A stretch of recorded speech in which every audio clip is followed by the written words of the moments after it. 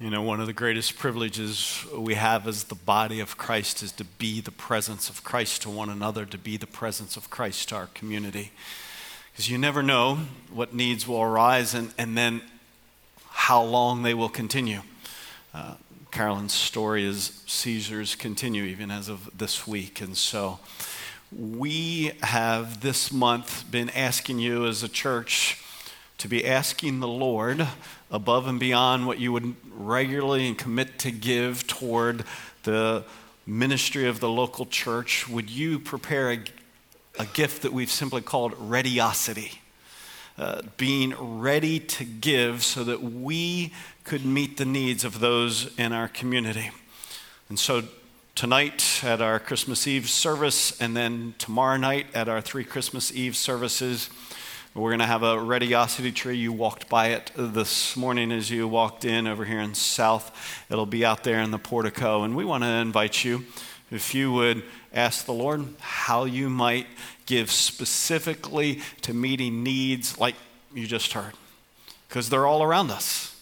And we get to be the presence of Christ to them. And so if you'd simply place it in a white envelope and place it in the readiosity tree this evening or tomorrow evening whenever you come to our Christmas Eve service, it will be our privilege through the coming year to be the presence of Christ to very real needs in this community and the surrounding community. So ask the Lord, and then as he leads you, would you trust him and respond to him?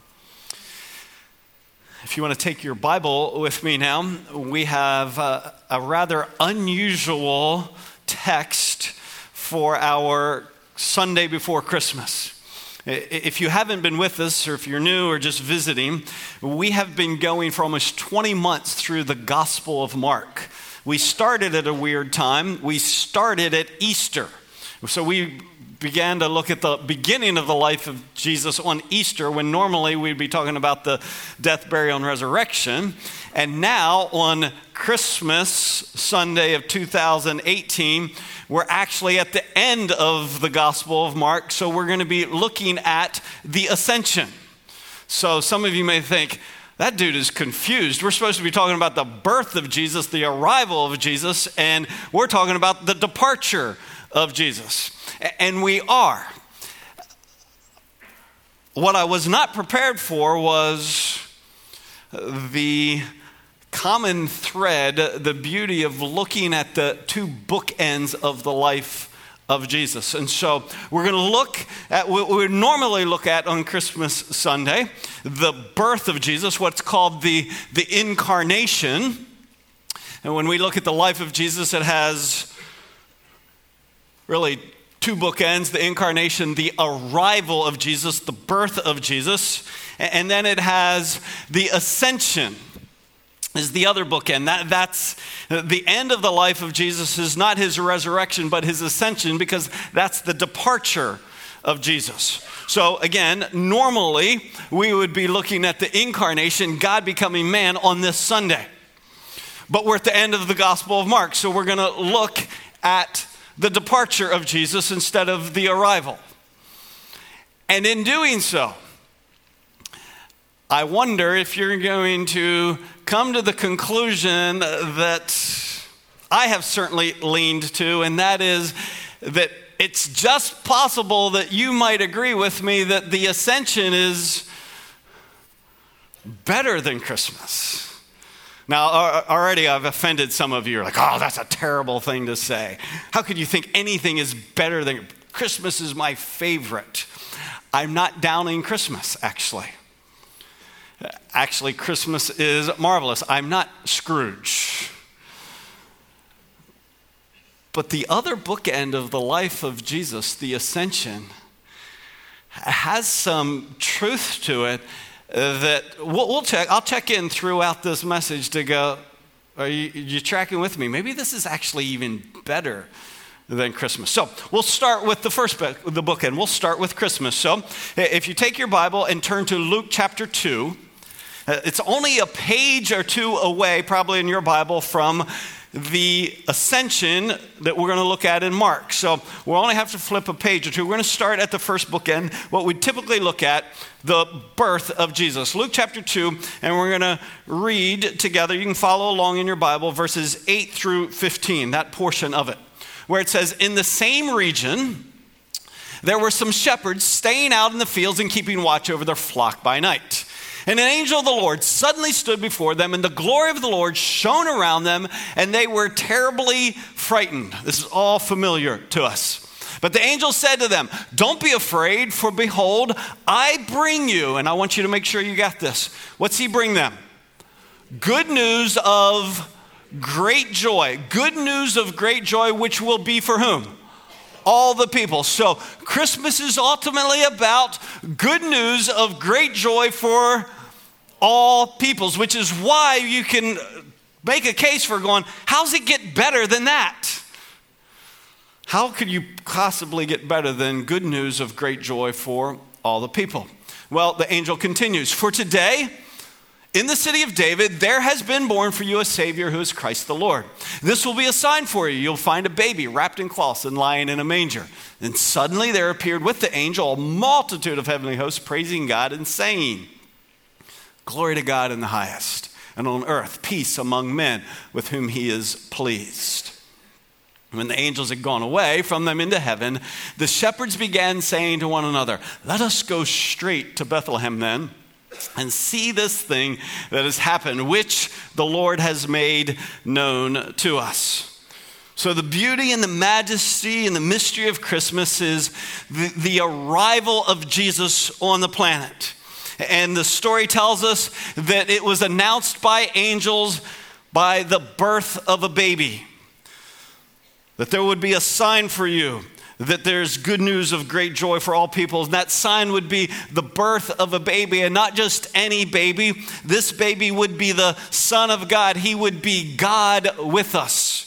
That is the great news of Christmas, that God is with us. And it's not just that he is with us.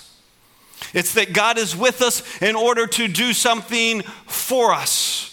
And what is that according to verse 11, if you're open there in Luke 2? He is with us to do what for us? To be a savior. To what I want to describe to you as to make atonement for us.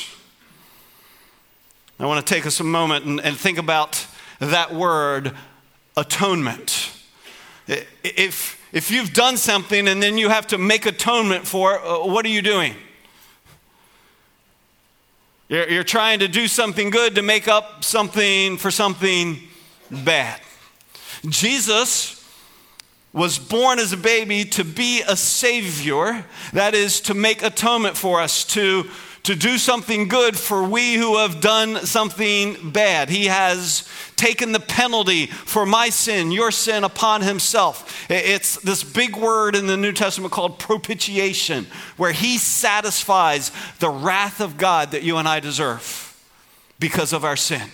He takes the punishment upon himself. He makes atonement. It's what he does for us. But watch, he does that in order that this would happen.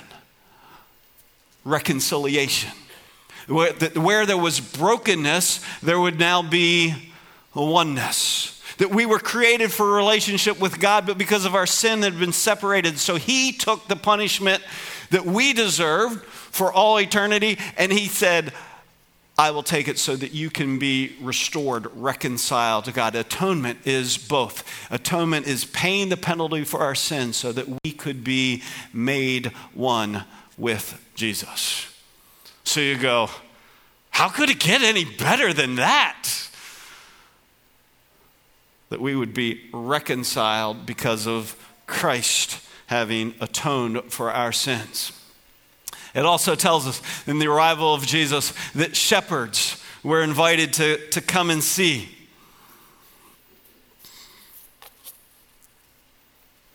The shepherds are actually a major part of the Christmas story, and I wonder if you've ever asked yourself why. Why even include that? I mean, could it all happen without telling the shepherds, without the shepherds going to see, well, why are they even part of the story? I think, the text doesn't say this, so this is an I think. I think they are a part of the birth of Jesus because they represent what will be true for the entire life of Jesus. And that is his invitation is to those who are the social outcasts, the ones who have been set aside. You see, when you get into the life of Jesus, what you find is that he is constantly frustrating those who think they are righteous, those who think they're good, those who are very religious in their action. He is always frustrating them.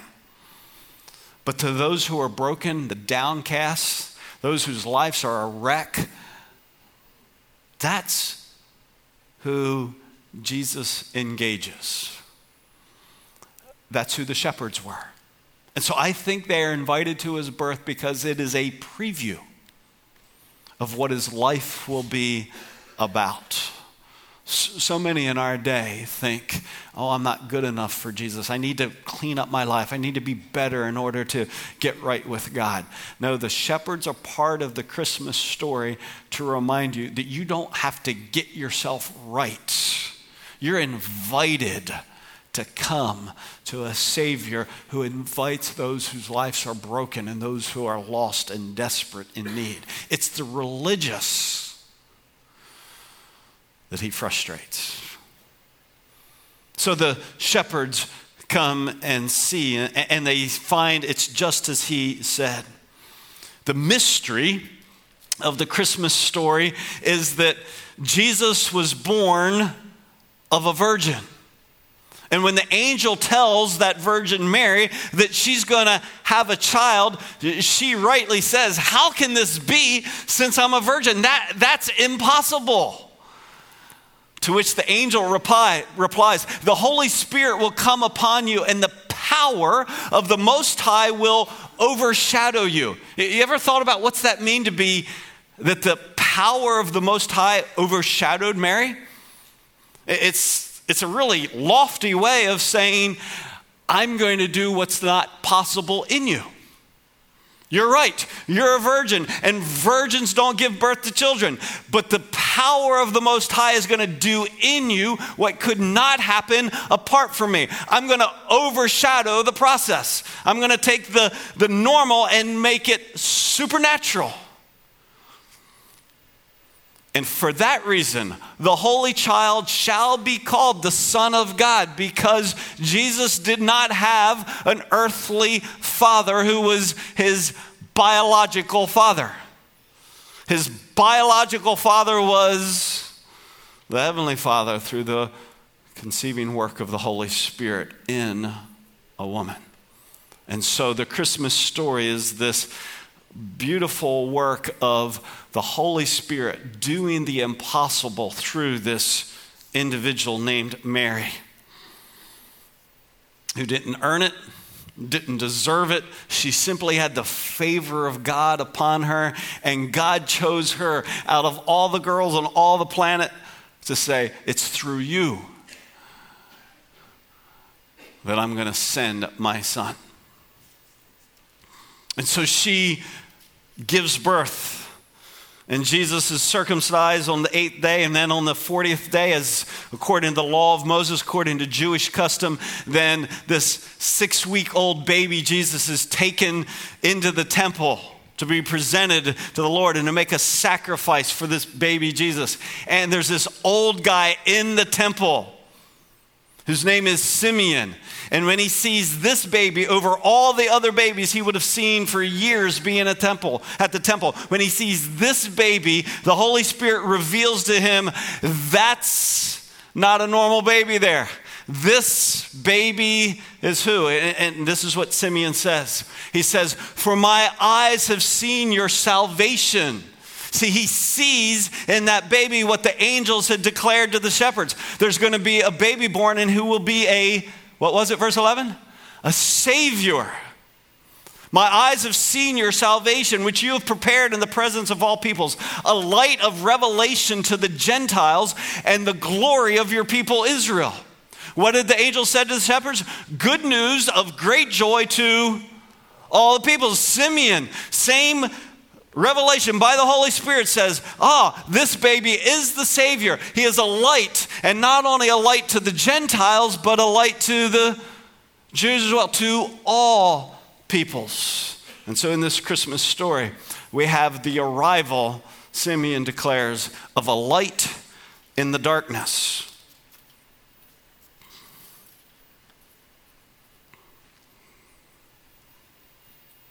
Jesus is this light brought into a dark world.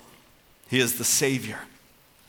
Now, I've captured for us fairly quickly the joy of Christmas. This is the story that causes us to gather. This is the story that calls more people to come to church than hardly ever come to church. This is what we'll gather. This is why we'll need 4 services between tonight and 3 tomorrow night to be able to remember this story. So how could I possibly think that the other bookend, the departure of Jesus, could be better than this story? Well, you might not agree, but let's see. Turn back a page to Mark 16.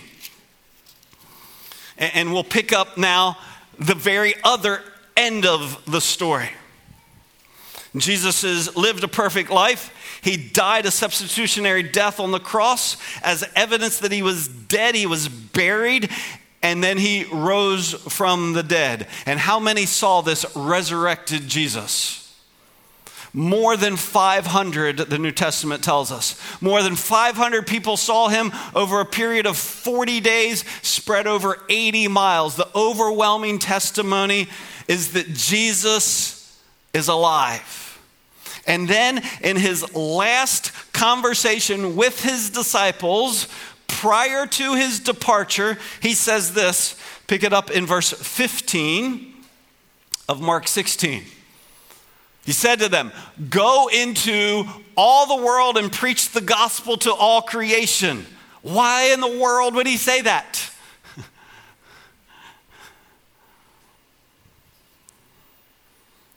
Remember Christmas?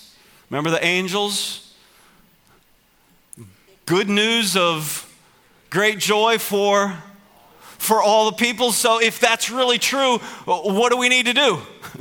We need to go to tell it to all creation. So he's gone, hey, this is the way the story began, and I haven't lost it. You need to go and you need to declare it to everybody on creation. And he who has believed and has been baptized shall be saved. Remember, there'll be born a Savior. But he who has disbelieved shall be condemned. They're still going to be under the wrath of God. These signs will accompany those who have believed. In my name, they'll cast out demons. They'll speak with new tongues. They'll pick up serpents. And if they drink any deadly poison, which I have no idea why you would do that, it will not hurt them. They will lay hands on the sick and they will recover. So then, when the Lord Jesus had spoken to them, he was received up into heaven and sat down at the right hand of God. Story over. With this one little bit of addition that the book of Acts tells us that I want to make sure we don't miss. Acts 1 says, and as they were gazing intently into the sky. Why are they gazing intently into the sky? Because they had never seen a human rocket before. And you and I watch a physical rocket and it's going up and you're going to go, I see it. No, I lost it. Oh, I see it. No, it's still right there. And can you not imagine that that's exactly what they're doing with Jesus? I still see him, still gone. They're gazing intently, watching Jesus. And it says, while they're doing this, 2 men in white clothing, meaning angels. So angels present at his announcing his birth, and angels present at the departure as well. You ever think about that? 2 men in white clothing stood beside them, and they say, "Men of Galilee, why do you stand looking into the sky?" Because we've never seen a human rocket. "This Jesus, who has been taken up from you into heaven, will come in just the same way as you have watched him go into heaven." So in other words, he's been here, he's leaving, and who told him that? The angels. So, don't miss this. It's a great story in the incarnation that angels announce the birth of a baby. But at the ascension, angels are present too, and they there announce the return of a king. If you don't know what I'm talking about, then read Revelation 19. When Jesus comes back the next time, it's going to be dramatically different than in baby form. He came as a baby to be a savior slain, but he's going to come back again as a king to reign. And I just want to ask you, baby Jesus or King Jesus? I'll go with the king. It might actually be a little better. And in the incarnation, the good news is God with us, God wrapped in human flesh with us. But in his ascension, when he goes up, it's no longer just God with us. What is it now? It's the greater news that God is in those he is with. It's not that he's not with them anymore. It's better than with. He's with them by being in them. Now, somebody said after first hour, that didn't happen until Pentecost. I understand. Doesn't happen for some days later. But Jesus said very specifically, he can't come unless I depart. So Pentecost, the coming of the Holy Spirit to dwell within people, cannot happen until Jesus ascends. So a baby came to be with us. But now Christ is in us. I don't know, but I would say in might be better than with. Right? You're not convinced. So, why did he come? He came to make atonement. Why did he leave? It says he went up into heaven. And what did he do in Mark 16, verse 19? What did he do when he went up into heaven and he sat down? Jeez, this atoning stuff is hard work. No, he didn't sit down because he was tired. He didn't sit down because he was done. He sat down to begin to do something new. The New Testament tells us that he lives in heaven and he ever lives to make intercession for us. That in the incarnation, he came to make atonement. But in his ascension, he now is our advocate for those who he has made atonement for. He's our advocate. Now you may know, I don't know what that means. He's our advocate. So let me help you. You ever been in a conversation where somebody keeps saying the same thing just to make the point and you're like, I got it. Maybe it was like your mama. She was like, okay, I got it. You're not sneaking up on me. Final meal, Jesus, his disciples, he says the same thing 5 times in a row in the same meal.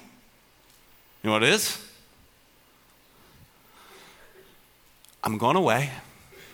If you need something, whatever, what should you do? Ask. And I'll be your advocate for the Father. And then, same meal, he said, hey, whatever you need,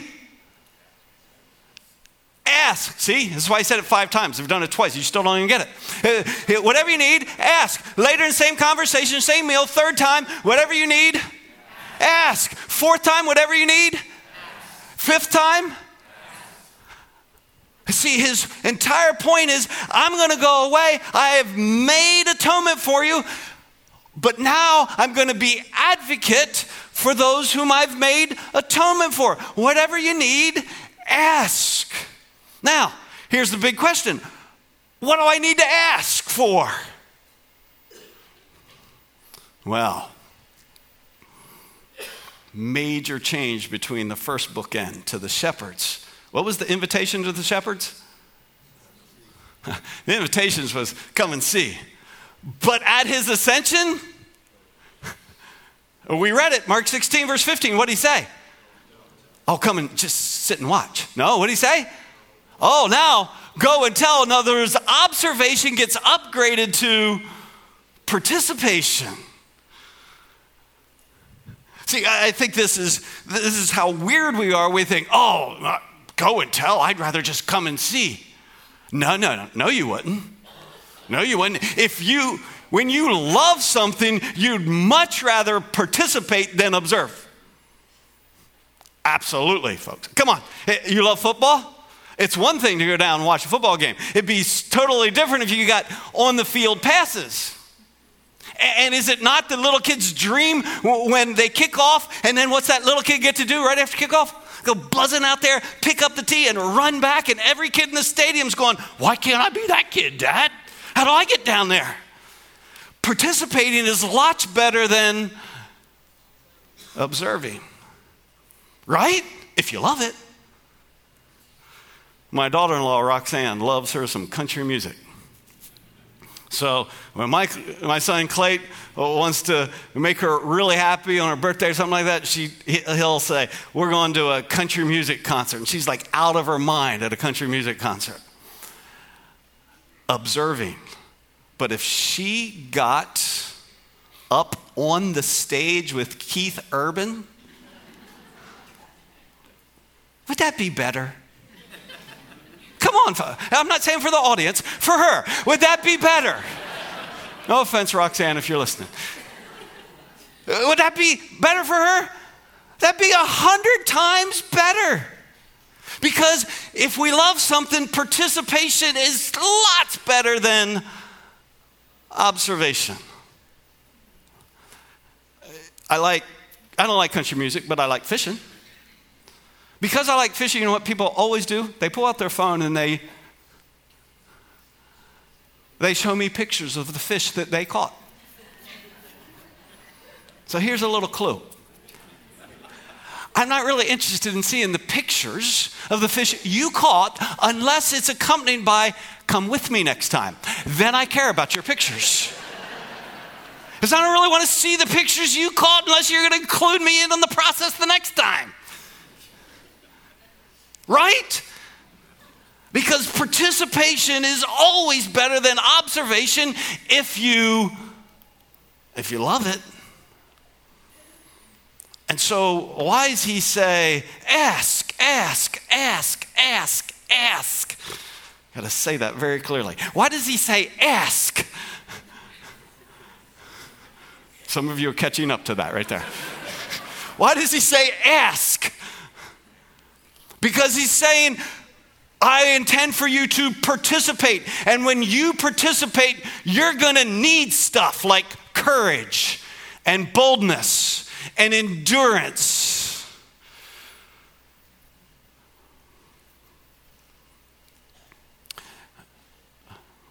If you're not sure whether you're into observation or participation, just think about what you ask for. And you'll know. Because observers ask for comfort, and participants ask for power, and help, and enablement. Your prayers, what you ask for, will completely tell you whether you're stuck at Christmas or you've moved on to the participation the ascension involves.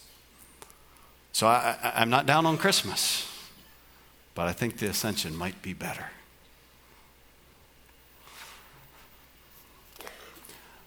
Who got to participate in Christmas? I mean, like really participate in Christmas. Nobody got to participate in Christmas like this person. Thank you, Mary. That's participation. That's some serious participation. But what's I think so interesting and so mind-blowing for me is that her participation in Christmas, the text very clearly says, is the result of the power of the Most High overshadowing her. Her participation in Christmas is God choosing to do the supernatural through this select individual. And that's a marvelous story of the incarnation, the Holy Spirit doing the impossible through an individual. But, you know what's better than the Holy Spirit doing the impossible through a select individual?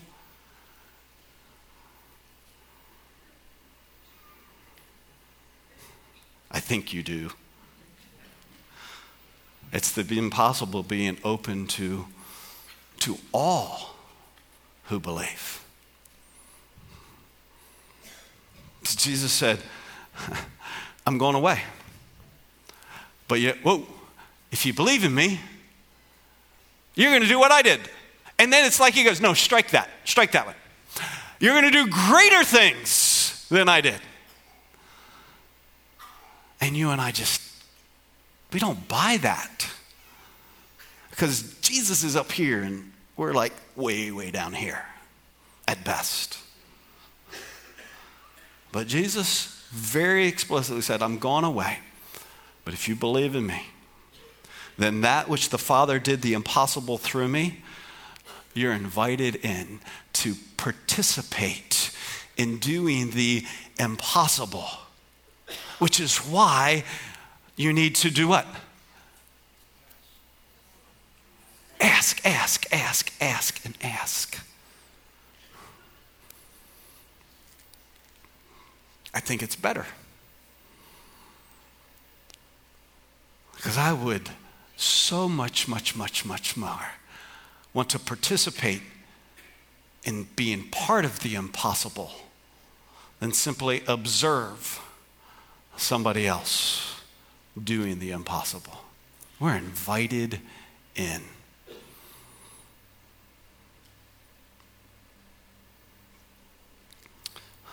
Finally, when Simeon sees 6-week-old baby Jesus in the temple,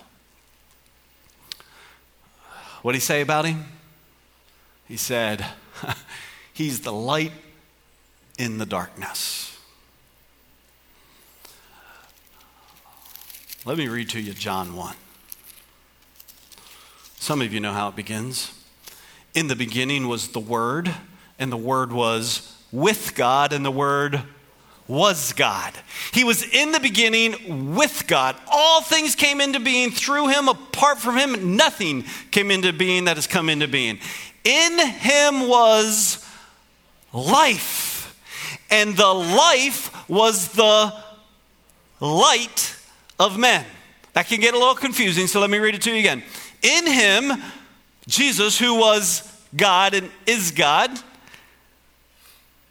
was life, and the life was the light of men. Listen, the light shines in the darkness, and the darkness did not, it says comprehend it, which doesn't mean it didn't understand it. It means it could not stop it. The darkness could not overcome the light.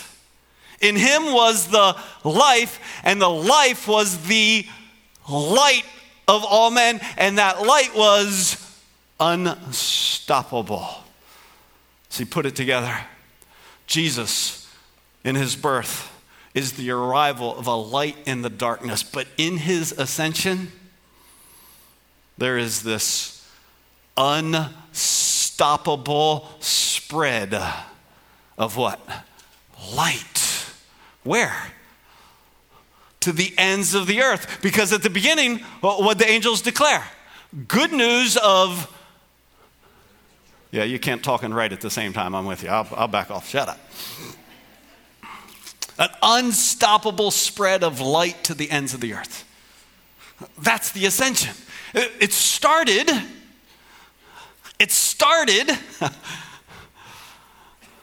with Jesus, the light in the darkness, and the darkness couldn't stop it. And that is now with his ascension, so that the Spirit would no longer just be with us, but would be in us. And he in heaven, not only as our atonement, but as our advocate, so that we might ask whatever we need to participate in the impossible, unstoppable spread of light to the ends of the earth. I think it might be better. Now, your faces tell me, I still like Christmas. You're not ready to give up Christmas for May 30th of 2019, which is Ascension Day, by the way. You're not ready to come to church 5 times on May 30th. I think it's better, because watch. A light, an unstoppable light. I wanted to illustrate it. I can't very well, but here's my best. Here's how it started. A single light in a completely dark world. A single light born in Bethlehem, who lived a perfect life to become the one who would pay the penalty for your sin and my sin. So that if we would believe in him, what would happen? The light would shine in our hearts, because the Holy Spirit would come now and dwell within us. Look up here. So the Gospels close with one light. And Acts opens because Jesus departs. And what happens is what Jesus promised. The Holy Spirit comes, and one light becomes 120 lights in Jerusalem. And Peter, now filled with the Holy Spirit, one of the 120 lights, Peter stands up and proclaims the gospel. And 3,000 believe, and now there's 3,000 lights. And he preaches again, and now there are 8,000 lights. See, the light is beginning to unstoppably, what? Spread. The darkness will not comprehend it. The darkness won't overcome it. And so it's spreading, but it's just this little corner of the earth. But as persecution comes and people spread out, light moves from Jerusalem and Judea up into Samaria, up into Antioch. And there, at the church in Antioch, as leaders pray in the Spirit, he sends out Paul and Barnabas, and light spreads not east but west. And people in Colossae and Ephesus hear the gospel and believe, and light spreads, and it continues west to Corinth, a sexual, saturated, immoral city, the Vegas of our times. Light begins to shine and goes westward to Thessalonica and Philippi, and by the end of the book of Acts, light has filled the entire world. No. It got that far. But you understand, when the New Testament ends, there's this little light. See, I can't show it to you well. There's just this little light in this little portion of the world. But the story had started with one light who was intended to be good news of great joy for all peoples. And Jesus said, go, and my Spirit will be in you. And do the impossible and ask me for what I need to participate, and let light spread to the ends of the earth. You may go, I still don't believe it. It's not better than Christmas. All right? It's at least the seed that bloomed with the ascension. You with me? Christmas is the seed that died and now is multiplied and blooming to the ends of the earth. 2 questions. Has the light of life, Jesus himself, shone in your heart personally? Forget the ends of the earth for a moment. Just for the people here at 9:30. Is the light of Jesus shining in your heart? Because the Bible says all of us have walked in darkness. You know what it's like to walk in darkness? You ever walk in the pitch black? It's miserable. My kids love to hunt. And I don't really like to hunt. I like to hunt because they like to hunt. Part of hunting means I got to try and find that stupid deer stand in the pitch black. And I go, I got a headlamp. And they go, no, you can't turn it on. I can't see. Just walk, you'll find. I can't find it. It's miserable. But I'm telling you, nothing close to the misery of a soul that's still lost in darkness. Some of you know that. You know that right now. You know that sense of, man, I am so lost in life. I don't really know who I am or what I'm about. I'm going 90 to nothing. You're running fast and hard just to avoid that sense of lostness. The story of Christmas, can I have your eyes, please?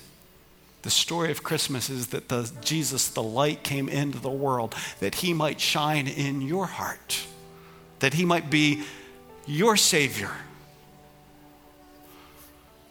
that he might atone for your sin and you would be in the light. Not that all your problems go away, but now you can see them in the light. You can walk through them in the light. Have you trusted in Jesus to shine his light into your heart? If not, I would invite you to do that this morning. Just say, God, I am a sinner. I am lost. My life is a wreck. I need light. And I can't find it apart from you. And you would place your faith in Jesus, who is the light. Second question, though. Many of you have already trusted in Jesus. The light of Christ shines in your heart. But I wonder, are you stuck in Christmas? Stuck in believing a Savior was born, but you have not yet embraced a King who rules your life.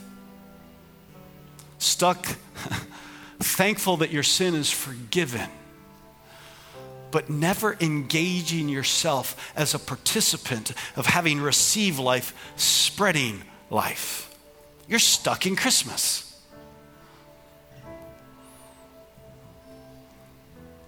You have been given life. You have been given light in order that it would spread through you to your family, to your neighbors, to your coworkers, to your classmates. Sometimes we just got stuck. And I'm pleading with you. Don't get stuck. Even if you won't agree with me that the ascension's better, would you live in the truth that the light of Christ is in you so that you would be a participant in the impossible, of the unstoppable spread of the light of Jesus to the ends of the earth, the good news of great joy to all people. Would you bow with me? There in the quietness of your seat, if you would bow your head, and I invite you, if you've never confessed your sin to Jesus, ask him to be your forgiver. that you would do that right now. That you would invite the light of Jesus to shine in your darkness. That he would drive that darkness and that fear and that meaningless away.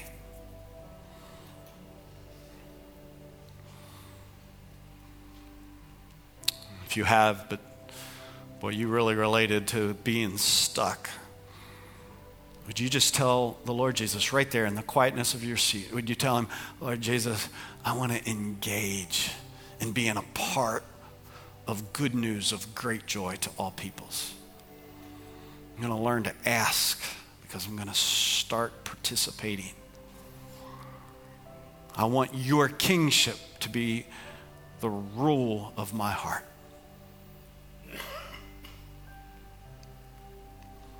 Thank you, Lord, that you have been working, you are working, and you will continue to work to the praise of your glory, that you are hope and life and joy. We worship you with our every breath. Let's stand together, and as an expression of our prayer, let's declare this unto the Lord. You give life, you are love, you bring light to the darkness, you give hope, you restore every heart that is broken. Great are you, Lord. It's your breath in our lungs, so we pour out our praise. We pour out our praise. It's your breath in our lungs, so we pour out our praise to you only.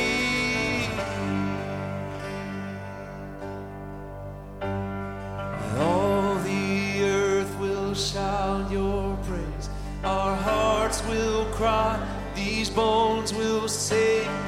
Great are you, Lord. All the earth will shout your praise. Our hearts will cry, these bones will sing.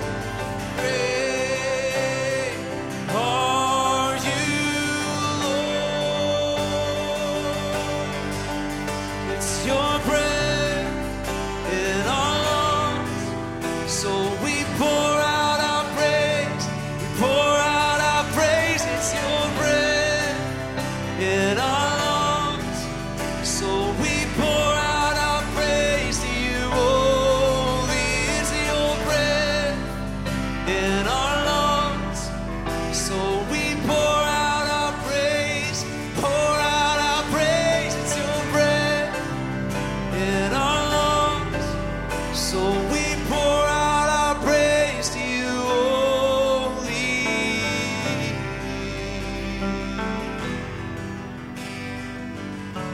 Sing, great are you, Lord. Great are you, Lord.